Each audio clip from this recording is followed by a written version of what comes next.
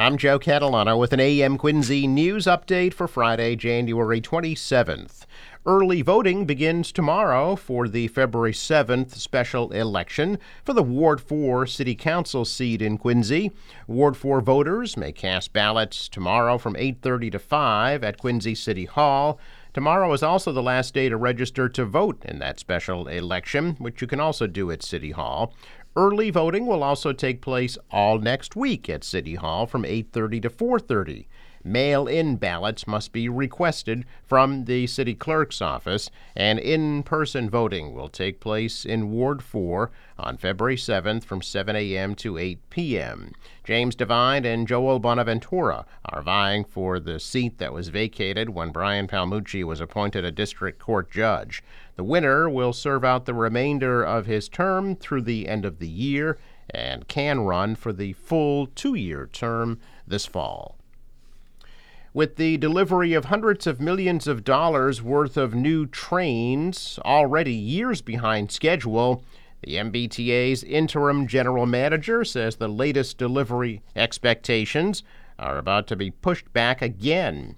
Chinese firm CRRC and its facility in Springfield agreed to produce 404 train cars in a pair of contracts worth more than $870 million. The company was originally expected to deliver all 152 Orange Line cars by January of last year and all 252 Red Line cars by this coming September.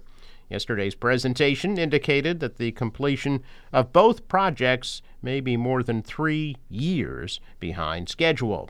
Additionally, the vehicles have suffered several major problems that forced them temporarily out of service until repairs could be made.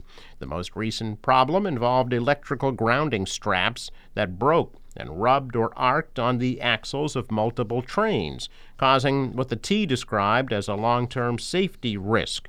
The components involved were replaced. The T implemented an inspection process to keep those trains in service on the Orange Line. According to information presented by the interim general manager, Jeff Gonaville, at yesterday's board of directors meeting, the company has so far delivered 78 cars for the Orange Line and 12 for the Red Line. Another 48 Orange Line cars and 6 Red Line cars are on the production line in Springfield. Shells for 26 other Orange Line cars and 14 Red Line cars are stored outside the Springfield facility. 12 additional Red Line shells are in China awaiting shipment.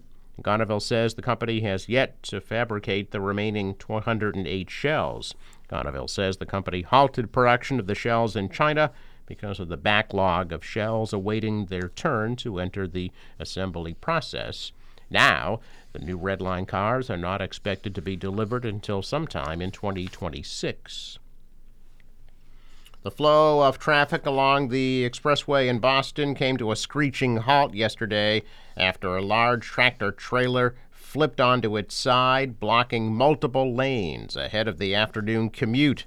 That crash caused extensive damage to fencing that runs along the T's Savin Hill station, causing a delay in Red Line service and the deployment of a fleet of shuttle buses. Crews were seen moving the truck onto a flatbed at about 4:30, and state police said all lanes had reopened ahead of the evening commute.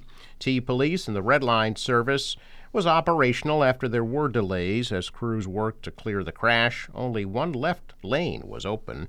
Traffic cameras in the area caught cars backed up and swerving around the overturned vehicle. There were no injuries reported. The cause of the crash is under investigation.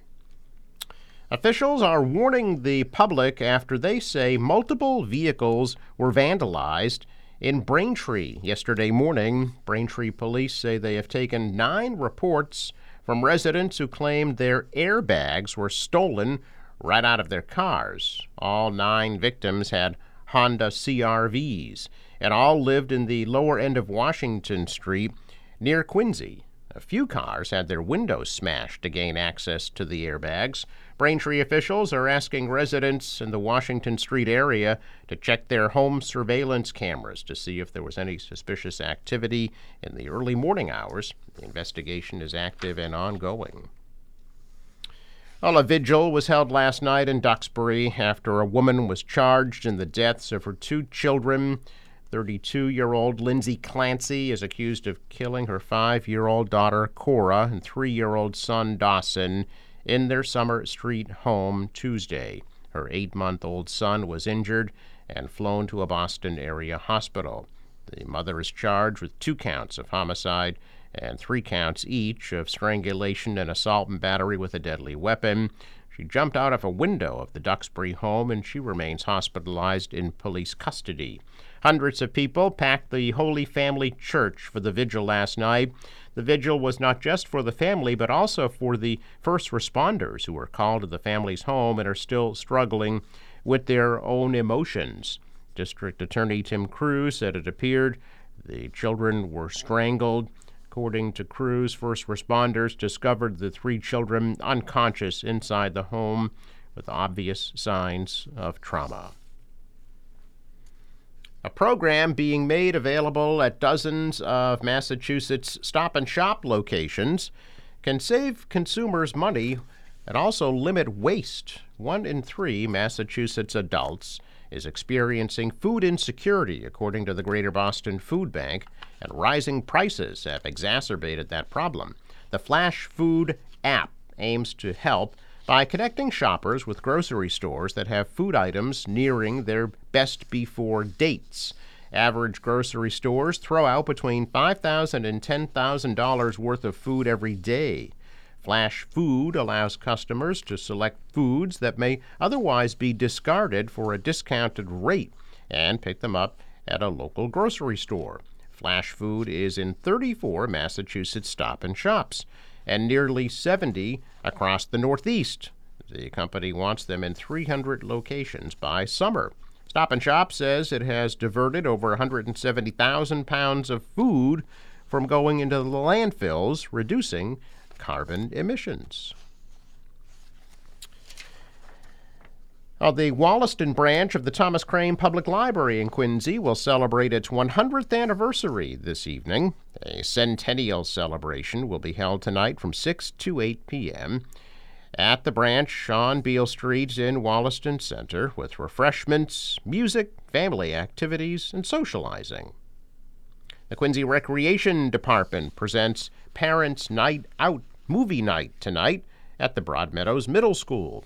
Children in grades K through 8 can come to Broadmeadows for supervised gym activities. Parents can take a break and watch a movie. Cost is $5 per child. The Fore River Bridge is scheduled to open today at 8 a.m.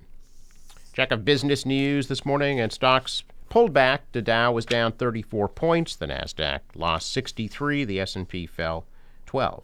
Asian stocks are higher. The dollar is down, the euro is down, and oil at $81 a barrel. Sports, Tampa Bay beat the Bruins 3-2 last night. The Bees will take on the Panthers in Florida tomorrow night at 6 p.m. Knicks beat the Celtics in overtime 120-117. The Lakers come to the Garden tomorrow night at 8:30. Forecast from the National Weather Service. Today will be partly sunny and a high of 40 degrees. Tonight, clear, low 27. Tomorrow, partly sunny and a high 47. Sunday, mostly cloudy, but high Sunday, 51 degrees, and then cloudy 44 from Monday. For the boater today, waves about 2 feet, west wind 5 to 10 knots, high tide right before 4 p.m. Sunrise 7:02 and set at 4:51. I'm Joe Catalano with an AM Quincy News Update for Friday, January 27th.